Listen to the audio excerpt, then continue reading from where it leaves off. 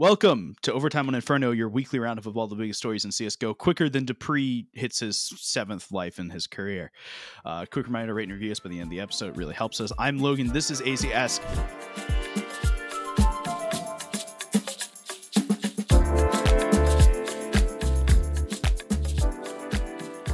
We're not actually going to talk about Rio today. I know that may surprise some of you, but that's okay. Today is actually an interesting day.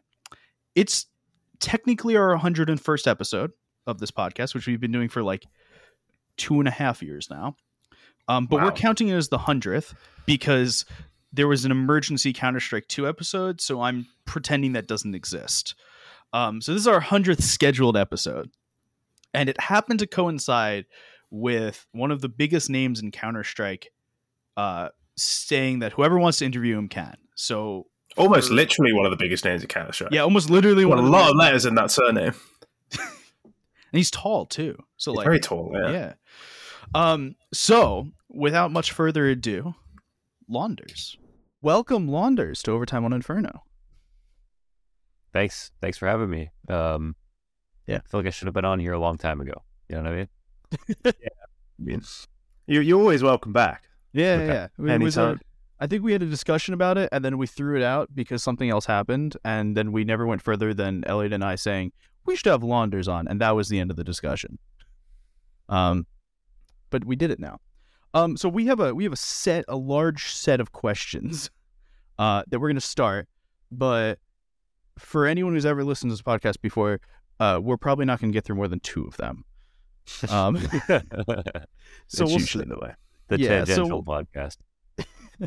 So, we wanted to start with your career because you've had a little bit of an interesting career in terms of Counter-Strike, right? Where you started as wanting to be a player, then you did some journalism for a bit, and then you were coaching for a bit, I think, and then now you're casting and kind of all over the place throughout every single bit in Counter-Strike up until the point of now you're like casting majors and stuff. Yeah. So like what was the point in which you, this is a very hit question, right? What was the point in which you realized you were too shitty to be a pro and you had to go into the production side in order to like be relevant? Yeah, well, I looked back on my 70, 80-yard main, and I was like, all right, this is going to be a grind. I think I saw myself as like somebody, I had a really good one. Everyone had that one good season. I had one good season where I was IGLing for the first time. We were probably the second best team in main, and then we got a good seed of playoffs, and we lost the team who won main, and I remember we were one map off of making Premier, and I was like, man, if we did this again, we probably could do it. But, ESEA is like 3 months of a grind for one, single elimination playoffs into if you fuck it up or you get a really awkward seed, you got to go 3 months again and grind to another season. And I had already begun casting at that point. And so I just had to make the executive decision of like, do I want to attempt to go pro, and do I want to try to do commentary and have like a longer career as a content creator in CSGO? And when I first started my YouTube channel, I already had made the decision that I was like 22, and I was like, I played StarCraft when I was 13, right? Uh-huh. And I'd play StarCraft when I was 13, and I remember my first time playing against a Korean, and I was like, I'm never going to be pro. I'm never going to be good enough to like win money in this game.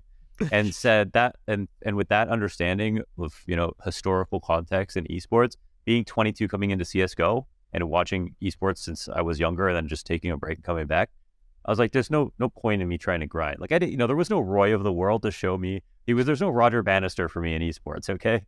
So later on, you'd see that there were some good stories of older players who have made a career of themselves, but I couldn't really see that for myself. So I think I was just surprised at how much I enjoyed competing. And then when I had like a taste of success, I was really thought about continuing to go on. But I think I would have ended up somewhere at like a, lower tier North American invite after a few seasons type of career, which, that's like the fourth layer of Dante's Inferno or whatever. Yeah. So like, I'm not trying to. It's like stuck in NA tier 3, which is basically the world tier 7 kind of vibes.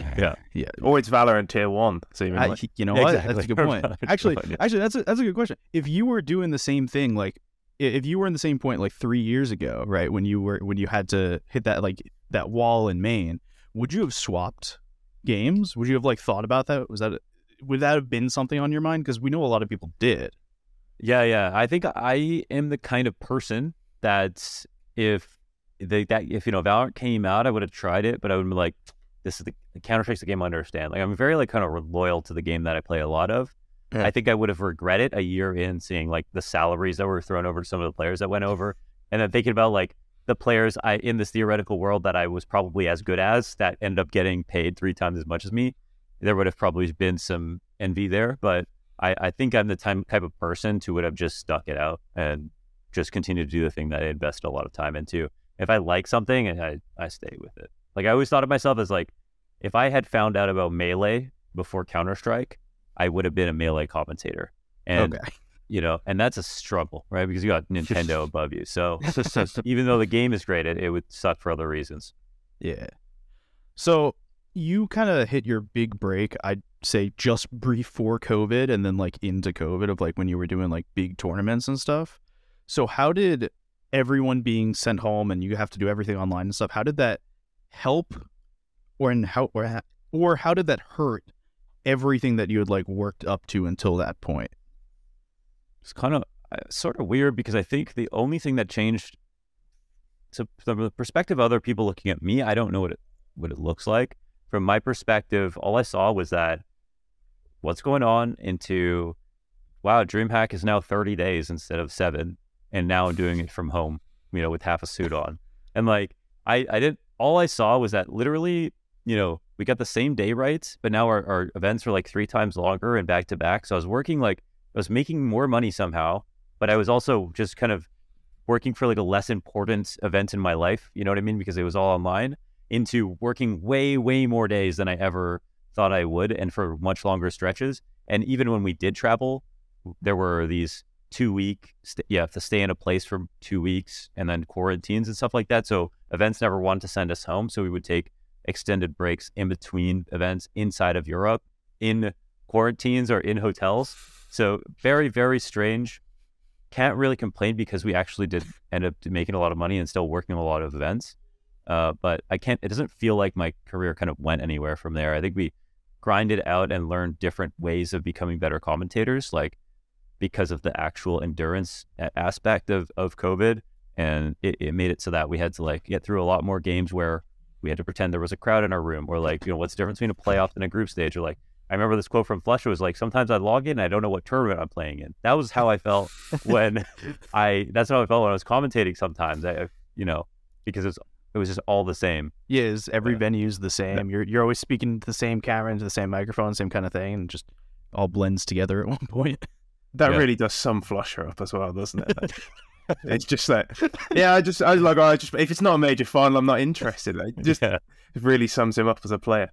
Yeah. We wanted to ask as well about, speaking of the change and how you've seen like esports journalism change over the time. Obviously, you had a spell where that was something you were doing, and then before you full-time committed to content creation, as it were. Obviously, it's been a bit of a talking point in the last 6 months with Richard Lewis is always banging on about this, and sort of your perspective on how things have changed. I know things have changed for journalists. I don't know. I think that like it does feel like we don't have as much of the same level of journalism or like sort of ambition in terms of journalism as we used to with some of the stories that have gotten broken. Maybe we have slightly less drama overall as things have sort of smoothed out, even though we still have tons of crazy shit going on all the time. It's not something I think about too much, and honestly, I never really looked at myself as a journalist. Like, even though I was working at Yahoo Esports, I just thought of myself as purely an interviewer. And then when I worked, but that was when I was at events, and then when I worked at the company, I just looked at myself as a YouTuber, because like that was my job, was like upload like a couple times a week and come up with cool things to upload. I consume, like, I read all of Richard's Substack articles. I read a lot of journalistic pieces on many different places, but that's pretty much the beginning and end of how I think about journalism. Fair enough. Yeah. So what about you? I think when you lose, or when somebody like Richard Lewis almost he's retired, quote unquote. I think losing somebody like that is a real loss, because he is somebody with not only the nous on how to write stuff like that, but the balls to actually investigate and release stuff like that. I think losing him from a mainstream source is an issue, but then the fact that he's moved to Substack and is able to just publish whatever he wants, I think is probably a positive thing. But I do think esports journalism as a whole loses too much money to ever be successful in what people want esports journalism to do. And the only way to make money is to do SEO and all the articles that nobody enjoys. Rest in peace, Jackson. Rest in peace, Jackson. Yeah, rest in peace, Jackson.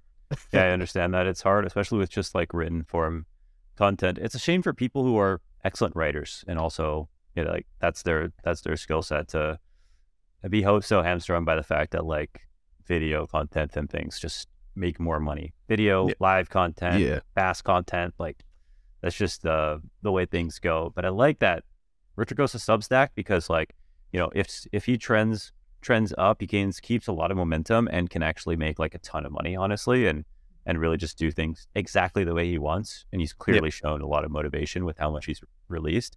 The downside of that is I don't think everyone can have a brand like Richard can, and yet can still have good journalistic pieces to like want for us to want to see, but we might not ever see them because we don't have the personality behind it, the brand power, that sort of thing. So that's a shame. But then I think you can maybe have a situation where like Richard could be the company that has the umbrella of journalists under him, you know. And I think that's what I see in the future of esports. And he talked about this with Ludwig and a few of these other content creators starting organizations.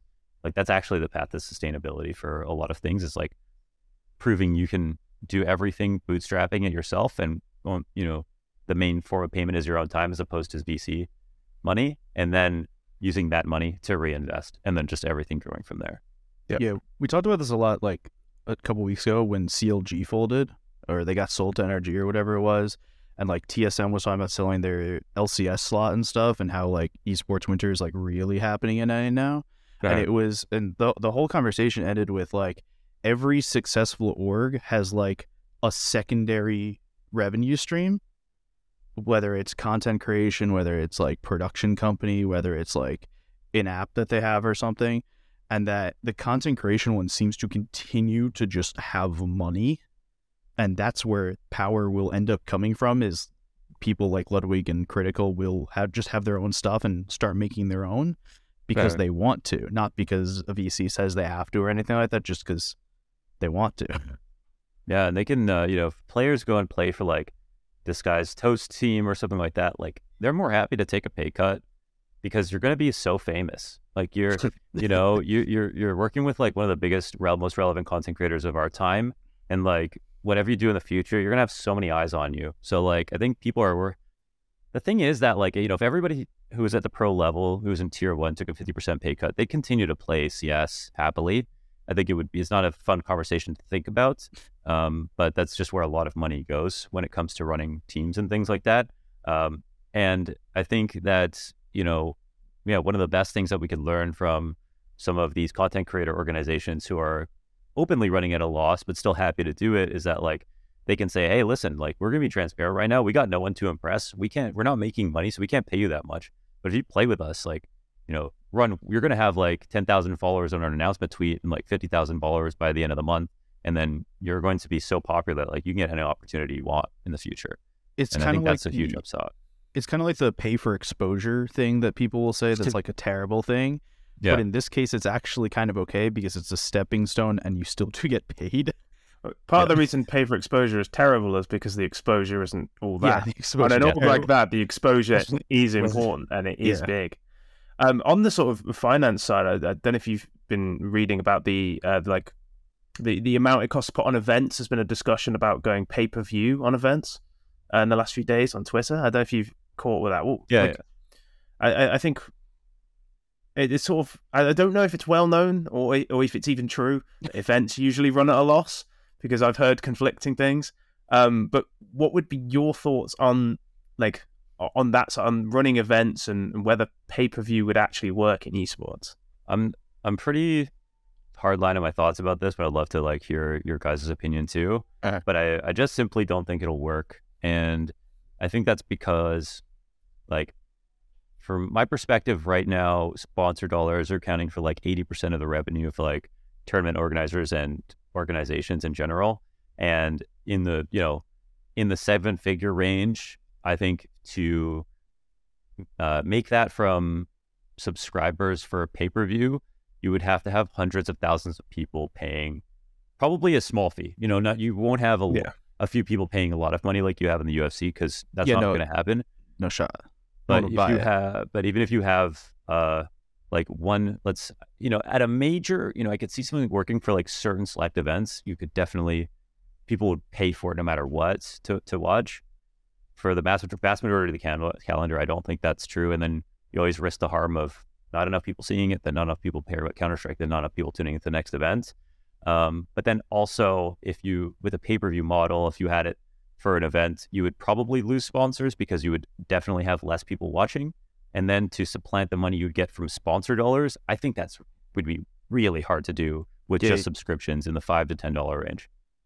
To me, the only way a subscription value works for an event is if the event itself is free for everyone to watch and you're giving an additional thing with that. So I think it was Snipe used to did this like for a year or two, where like you could choose who you did, and then they did for a league as well, where they did Pro View, where you could choose the laner you're watching and stuff.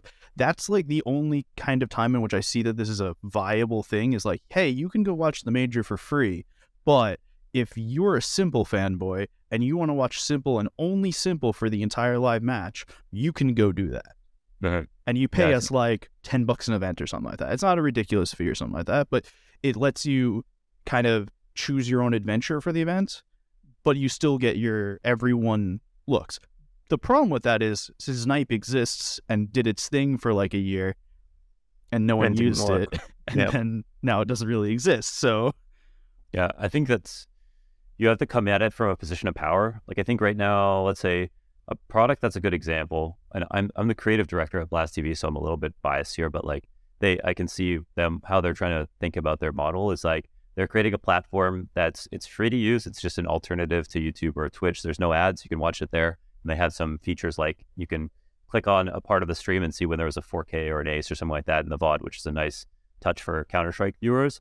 And then we made the Launder show, which is supposed to be just content that lives there exclusively for a while. And all this is just get people to use the website. And it's like, I don't think unless you have like a really, really like a ton of power to draw an audience for a certain amount of time to get them used to it, that it's going to be able to live past that point. Like the Snipe, solid company. We all know the people that were working with it, and they're super cool and they had a good idea, but not enough power in the marketing, not enough ways to get enough people to use it at once to like make it stick, I think. I feel like if like ESL or Blast did it with the event and said, hey, we are doing this, not Snipe, it may be in the background it's Snipe or something like that, but we're doing this, that may push a little bit more. But the question is like, what's your return on investment? How much do you have to pay to get this to go? And then how much you can actually make from it? And does that even break even? Yeah. Because you're adding 10 more observers? You need 10 more computers per match to observe a given player, and then to stream that given player. Like, just hardware alone, you need a ton more. That's true. So you got to come up with enough like low lift ways to make the experience better to watch. Yeah, without like making it a production nightmare. Without screwing players over, because it's like you can't just chuck OBS on every computer. Every player loses 700 frames like then, and you get players bitching about it. There's a lot of issues with it, I think, and the idea of being able to direct people to a site that you know they'll enjoy, but without forcing them to do it, is really, really difficult. One of our friends, Bromobib, has made some awesome Cubism-inspired Counter-Strike posters, which will be up for sale soon. If you're interested, you can just go to readtldr.com/posters. Again, that's readtldr.com/posters to sign up to get notified once they're ready to buy. If you're just listening to the podcast and you're not seeing the beautiful images that are going across your screen, trust me when I say that they're really cool, and just go sign up. I mean, it doesn't hurt you. It's free to sign up for something. You get to look at them. They're really nice. Put them on your wall. They're cool. Just go sign up. It's free. I want to talk about YouTube for a second. So obviously you watch a lot of demos. Is there a player that you really like watching demos of because of like something small that they do or something that they do in general, or is there like one person this is the guy to watch a demo of? Not for like you to improve, but just like you enjoy watching their demos. Yeah. It's sort of flavor of the month for me. There's always somebody new. I'm like it was Almanac, and then it was like Hunter, and then it was like Stown. You know, I really always find that I'm actually attracted to high versatility players because I think that's like one thing that stands out in Counter-Strike over other games that are role-based, for example, where like if you're good at 4 different roles, you can actually show that in one round. I think that's one of the most attractive things for me personally. So I love that. Right now, though, I would say the person I love watching demos of most is Twistzz. I was watching a lot of his recent games, and I watched a game I actually didn't realize was a terrible match, but it was like the first half he got 1 kill in. It was like versus Vitality. I think it was versus Vitality on Overpass, where Sphinx simultaneously had this like 30 kill game, so no one noticed that Twistzz only had 1 kill. And I was watching it, and I was just thinking the whole time, like, God damn, Twistzz might have the best entry pathing of any player I've ever seen before, because he knows exactly how far to stand from every wall. He knows how to, he can methodically pick apart every single default into his pathing with appropriate timing to how fast his teammates want to play. Like, he would take Connector fast on one round on Overpass. Kerrigan would go fast with him. He had different protocols for angles to check. Then he would have one where he was by himself and he would go slow. Every single time, the only reason he ever lost was like, and this is thinking about the tweet where he said he was exhausted. He just had like a bad spray here and there. But up until the point of shooting, he set up an advantaged fight every single round. And so all I could think was like, wow, despite missing these shots, he really does have everything ironed out to the point that I think he could wake up feeling his worst and still outshine almost any other entry fragger right now in terms of his protocols. So he's the guy right now for me. So I think that's really interesting because so much of how even good players, I think even great players will probably still think like so much of the game is based on your hands and whether or not you rip heads off on the day. But like realistically, the game is more about taking advantaged fights than it is about winning disadvantaged fights. And it is more difficult to clear things in a way that gives you the advantage than it is to learn to aim almost. Yeah, I've got one thing on that. Like you can't average 1.30 on a year just winning all your disadvantaged fights. It doesn't make any sense. No player is going to say like they felt their best all year and that's why they got a 130. Like when Simple and Zywoo, like they had off days and they still did way better than everyone else. And that's because like position, like Device is the best like example. He's always in the right place versus players who are getting paid like $20,000 a month, like figure out where to stand. You know what I mean? Like he's always making shots look easy. And that just sort of goes to show you that like positioning is the most important part of Counter-Strike, in my opinion. And how you get there is a whole other art. It's so easy to explain like where you're supposed to be at the moment. But the reason you can't replicate it is because you can't figure out the decisions that led them to that point. You just see the end result all the time. But the consistency definitely comes from just your movement, your map knowledge, and like where you know to stand. So we had this conversation a couple weeks ago that we're convinced that Twistzz is a top 5 player of all time. I like that. And I wanted to know where he stood, because our reasoning was very simple. He's won 2 Grand Slams. He's been on 2 of the best teams ever, and he's been a good player on 2 of the best teams ever. So he can fill in any role on the 2 of the best teams of all time. He's filled in multiple different roles. He can close rounds, as you say. He can open them perfectly well. He's been the guy in the big moment. See on Nuke against Na'Vi, like biggest moment, biggest round of the game. Like they went right, Twistzz, you're the main man. You're throwing this ball. Like it was as simple as that. Like he's clutch in that sense. He's a great closer rounds, great opener rounds. Like he is incredibly versatile and has been on 2 incredible teams. Like I can gush about Twistzz as well. Like I was like, he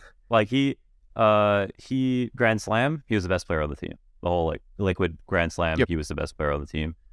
FaZe obviously not exactly, but in some of their big games, and all of FaZe's biggest losses, he was actually one of the only people contributing. Like unfortunately, this last the last Armor was struggling for him, and that Rio was a struggle for him. But if we go back to like Rio, when they couldn't qualify, he still had his like 90 to 180 yard every map. He was extremely solid, and they qualified this time around no problem. And then he has the Canada call moment. Yeah, a little bit of problem, but they qualified. So yeah. we won't talk about it until the major. Yeah. And I just talked about him as a entry fragger. He's not even the guy who takes the most opening duels in the team, right? It's just that the versatility is there. So like, yeah, I looked at a guy, I'm like, you could probably learn so much from him. He's the guy who could absolutely be undisciplined and still be a solid player, and yet seems to have just as much discipline as Robs in every single one of his roles. And then the best part for me was like, one thing I noticed was no matter how methodical he was about an entry path, if something needed to be sped up, he would cancel his pathing and take the faster route to be there a tenth of a second earlier, not jiggle, and get the trade by a sliver just because he was selfless enough to like change it up and confident enough to like put himself at a disadvantage just when he needed to be. So yeah, I don't know what the top 4 is now off the top of my head. We couldn't figure it out either. We got Simple was there, we got Twistzz was there. I think we put Forest there, and then I don't remember where else we moved that. I think if you're going all time, you have to put Olaf in there. But yeah, he probably. It was a weird day that we made this list, because I think we had to talk ourselves into top 10, and then very quickly we talked ourselves into top 5. He's so good, man. Like he has no flaw. Like there's no other player I can think of that's like as flawless as he is. Like everyone else has an issue, and I cannot find a flaw with Twistzz game. It doesn't exist. Yeah, like it should be that he's a beta or something, but he's not. He's not. Yeah, he's just not a beta. He does everything really well, whereas everyone else, even like Simple, you can talk about the fact that he tilts, or he can be difficult to work with. No. Well, I have a tilt thing about Twistzz. This is from when he was younger, but the reason that he chose Gum is because he used to be a Psy on the mic player, and when he used to play, pro level, when he started playing pro in NA. A lot of pros didn't like him. Like I remember Automatic didn't want to play with him early on in TSM, even when they were teammates. And he was apparently he was like a emo kind of shutdown style player, and that was an issue for Twistzz. But obviously he's not there anymore. But I think he still choose the Gum. But apparently he chose the Gum so that he wouldn't use his mic as much in game. That's what he said. Being able to recognize that that's a flaw in your own game, and then like your solution is something like that it's quite like. It takes a lot of guts to admit, no, like this is something wrong with. That is one more upside about Twistzz. You're right. Yeah, he's able to come back from his own mistakes and do better. Yeah. No, that is like people who can recognize their flaws and get over them. You have to give them a lot of credit. I think Simple gets a lot of credit for overcoming how supposedly difficult he was to work with, and he got a lot of credit. And then you occasionally see it creep back in. So. Other side of the same question we asked 27 minutes ago. Is there a player that you won't watch or that you hate watching for some reason that you like? Do you think is like overrated in the way that like they don't pass the eye test or something like that? So the meme for my channel was that like I actually set out at one point to do a Brokey week, and so I was like I watched a game and then I was like, man, Brokey's like crazy. I'm going to do a whole week on Brokey because he was up and it was like 21, I think. And he had like the most clutches in the first half of the year. And then he was sort of like the hard carry on a team with so many stars on it. And I was like, okay, this guy needs like so much attention right now. And I'd never done this before. So like, let's do Brokey week, like 5 days of Brokey. And the more demos I watched, the less I liked him. I was like, oh my God, what is happening right now? And then I looked at some of his stats and I was like, man, like so few opening duels. Yeah. Like his impact was actually incredibly low in games they couldn't win. It was just like, I was like, this is crazy, the craziest comparison ever, but he is actually no different than Shiro. At the time, they're both better players now, but when you looked at their opening kill attempt rate versus exactly, the only difference for people's perception is that Brokey is like a more high action upper, but the truth always was the action had to come to him first. Or it had to be in a clutch, which is the exact same. He's like high action in the last 20 seconds of the round. Yeah. But for some reason, everyone thinks he's Jackie Chan, but he's not. Yeah. No, he's incredibly passive. Yeah. I just think of him as like a really upmarket skadoodle. It plays in the same way. Like we'll take that actually. Yeah, it's great, like fantastic clutcher, which Skadoodle also was a very good clutcher, and a good turret AWPer, and he'll like quietly drop. Brokey's a lot better. He'll like quietly drop 25. The observer will never be on him, and he'll have 25 kills. It's bizarre. But yeah, as you say, he doesn't take opening duels, and that's why like FaZe at their best win lots of 3v5s because of Brokey, but they're probably also in a lot of 3v5s because Brokey doesn't take opening duels. It's the dichotomy. I want to talk a little bit about America, North America specifically. Actually, and South America. Specifically. And I read the first question of first team on the list, FURIA. Obviously. Yeah. Okay. So I have a question that I've been wondering for a while, and Elliot and I have tiptoed around answering it. Okay. But I feel the need to answer this. When is the point in which FURIA has to give up on art? Dude, so I know almost nobody saw the NAR because it was just like... I did. Brand new streams. Okay. So you saw them like completely change their style like entirely? Yeah. They just sort of like they reinvented started being a everything. European team. Yeah.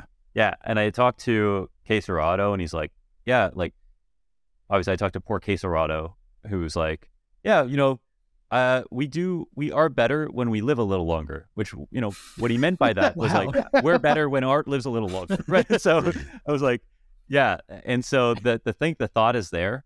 I think the only issue for FURIA is, you know, they don't want to end up in a situation opposite to where they started, which is they broke into tier 1 because of their atypical style and because teams couldn't find prep against teams like FURIA. So when they played against them, FURIA could catch them all. And now FURIA taking themselves more seriously and are becoming the Astralis that they wanted to avoid in the first place. But now it's a question of, do they have good enough players? I actually think that they're pretty close to saying that they do. I think that they almost have some, you know, similar formula to, you know, some of the other top teams. They obviously can't compete. We can't compare like Safe to Monacy, but you could compare like Quesarado to Nico right now. I mean, Quesarado is doing better. We're very high on the Quesarado train here. Yeah, I think there is actually an argument that maybe you should just see. Maybe they should actually just see if they're at a point that. And also, I think we have all seen Art at one point actually be a good player, right? Like, we absolutely have. We just kind of see him lose confidence, right? The problem was him never being a bad player. The problem that, at least I always had with this team, is either you had an Art that was the best player on the team, that was the most aggressive human alive, and would get every entry or whatever, and they would win the game because of him being overtly aggressive and the opposite of every outsider's game ever. Whereas you'd see some games where he'd get shut down every single round like that, and then you're playing a 4v5 the entire game. That it was like so flip-floppy. Yeah, very similar to Nafli. Yeah, that there was that if you had one of those days where Art like wasn't on his game, or the other team like was like prepped for Art or like had figured it out, that you weren't winning that game. That like even with Quesarado performing at like top 5 in the world last year, or like with Yuri being insanely good and safe like hitting shots, you can't win a 4v5. There's like one fundamental principle about 2020 that defined the meta for me, and that was the Scout IGL style, which was if Glaive, Kerrigan, Art, or other, I think all these other IGLs actually tried to play a little bit more like Art actually, because of FURIA were actually quite good in North America and we're starting to get attention. I think Heroic definitely grabbed elements from what they saw that could work.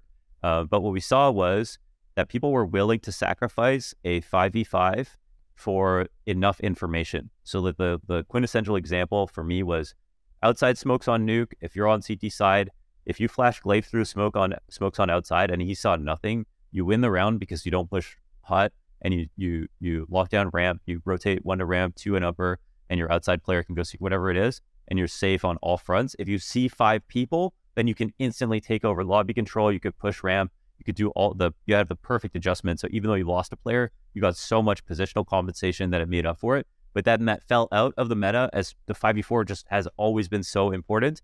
And the first IGL who kind of was in the middle of that scout meta was definitely Kerrigan. He doesn't do that at all anymore. Like, he takes himself way more seriously as an individual player. We saw in Antwerp, there was that round where you got like the 3K in Library on Inferno, like one of those last rounds, like round 29. And you're like, this is a Kerrigan like we've never seen before. Like, he gets 1.5 max in 2018, right? And I think that's a difference for FaZe, that they all their 5 players took themselves seriously, and most teams who survived out of that meta and ended up in the top 5 all had better IGLs that consistently fragged. And even when Nafany was sort of still doing the aggressive plays, he was actually more successful before. He's just not as successful now. I think that was the thing with Nafany is when Cloud9, at the time Gambit, were winning events, it felt like Nafany was one of the hottest prospects in the world because he was putting up like 1.1s, going in like really aggressive on both sides of the map as an in-game leader, and you were like, this kid's like 19. He's taking on the best teams in the world. He's winning duels that he shouldn't be winning. It was like watching Glaive when Glaive could frag. Yeah. And you were like, this guy is it. And then now you watch him when those plays don't work, be that because he's been figured out or, whatever the reason is. And you see the downside of that style. As you say, like the meta has changed away from it. People know now that it's coming, and it's a lot easier to deal with when you know it's coming.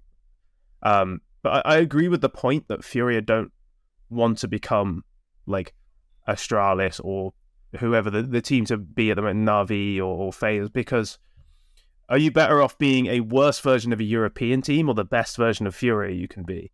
And that's a very difficult question because we've seen the best version of FURIA and they still haven't won anything. Yeah. So maybe it's time to reinvent and hope, because there's no way Keisarato isn't good enough to win events, and you just have to give him the chance to carry you.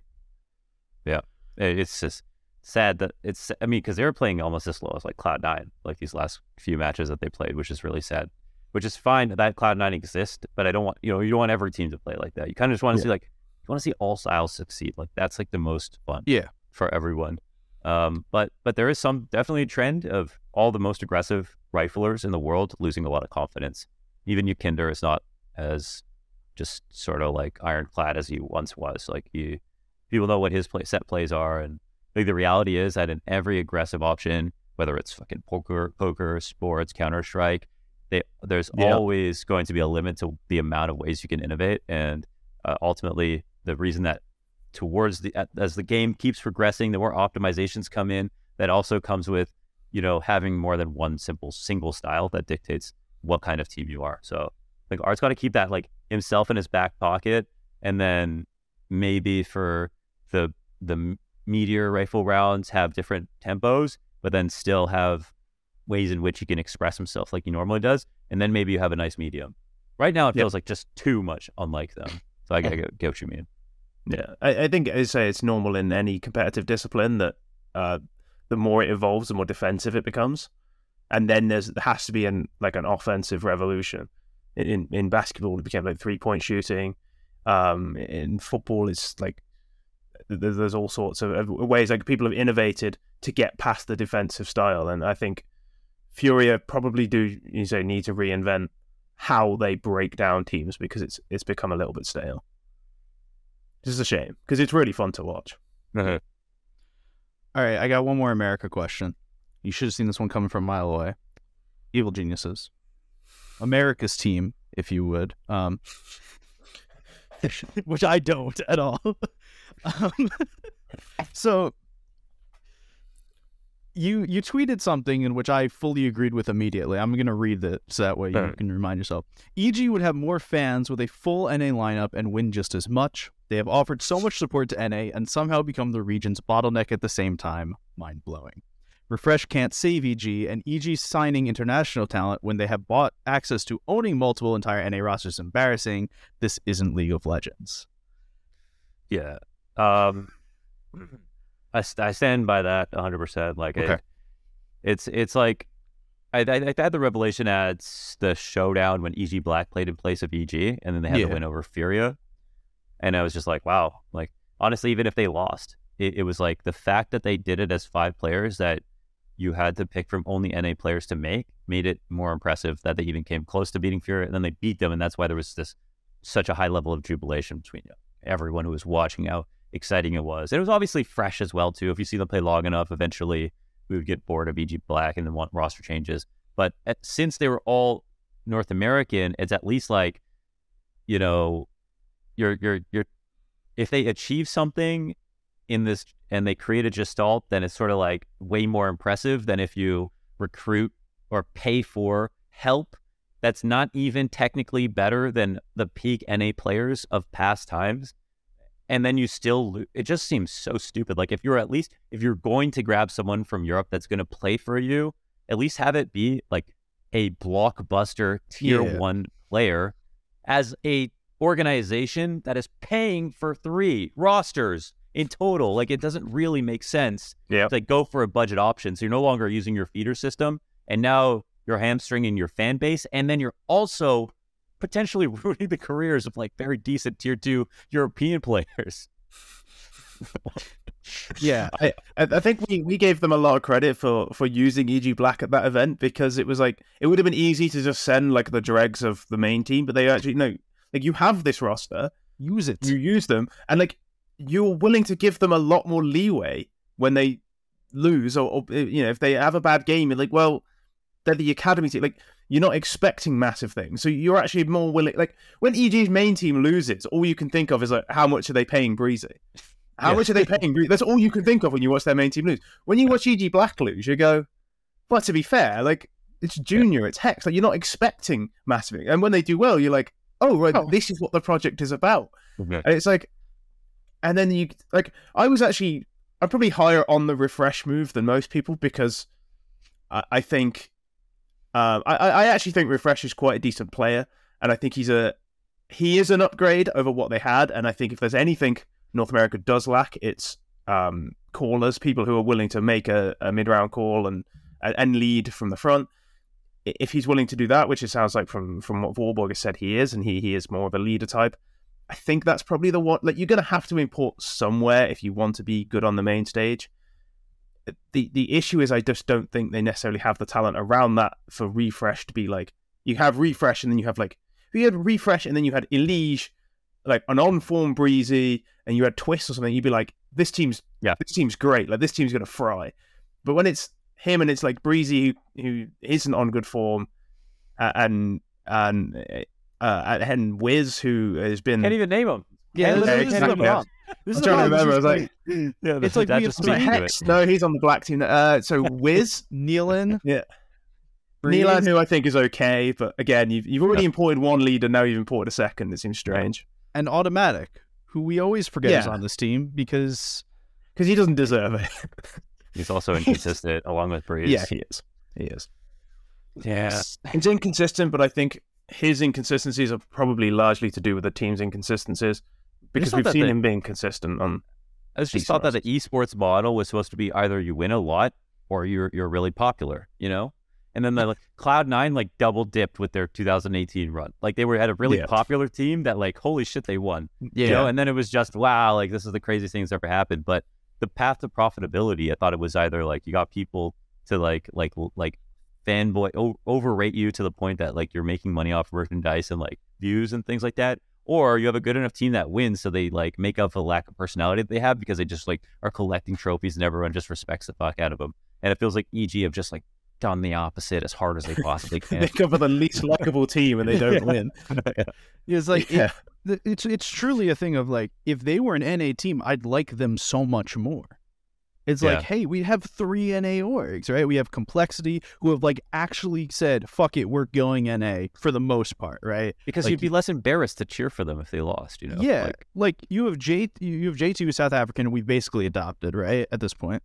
And then you have Halzerk, who's basically American as it is, as like he is the most American Norwegian. Ryan's decided he's American, so at this point he's American, right? And I don't feel bad rooting for Complexity because, well, there's 3 North Americans there, plus someone we've adopted, and an Opper you've taken out of, I don't even know, was Halzerk on Dignitas before this? Yes, he was. Like, it was Dignitas and then nothing for a while, and then into Complexity. Yeah. It's like, it's not like very we're taking... Move. Yeah, no, great Opper. But it's not like we're taking a big Opper away from Europe, or it's not like we're saying we're going to run our entire team around Simple. We're going to bring Simple and we're going to run everything around Simple, and Simple's going to be sorry. They didn't do that. They said, we're going to stick with the NA talent we have, and we're going to bring in a little bit of something that we can't find in NA to a great deal, which, to be fair, Oppers are not a dime a dozen here. We're gonna import that bit that we need. It feels like UG have just gone, we need everything, so let's just import everything. Also, here's the other thing. Like, you have 10 guys waiting for a chance for 3 move-ups.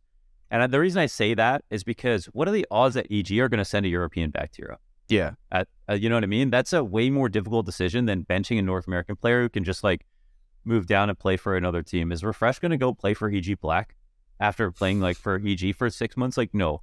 They're not going to do that. So we know that's the case. And I think that all the players who are on those, the other rosters know that like they've got basically 3 players they've got to wait for it to like expire for their chance to even get a chance to play for the main team.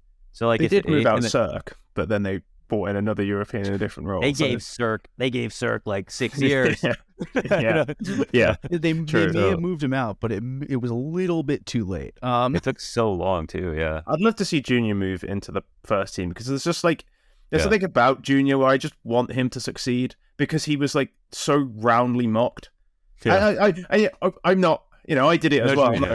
Like everyone did, and it's like if he comes back and he's actually like he actually performs, you'd be like, it's such a good redemption story. I think that would like give EG a lot of favor. But the other thing with Junior was he was the best Junior he was when he was playing on FURIA. Like, well, what do you mean the best Junior before FURIA, right? You mean Triumph? So if you actually go and look at stats, right? I know the eye test doesn't support this, but stats do support this, and I'm a big numbers guy. He had his best ratings when he was playing on FURIA. Interesting. He was good at the end of Triumph. It's not by a huge amount. It's like 110 to like 106 or something like that. But he also had but he didn't play versus like tier 1 teams on Triumph, right? No. There's like one series where he played against Liquid, which I always reference, where he drops like 83 kills in the best of 3.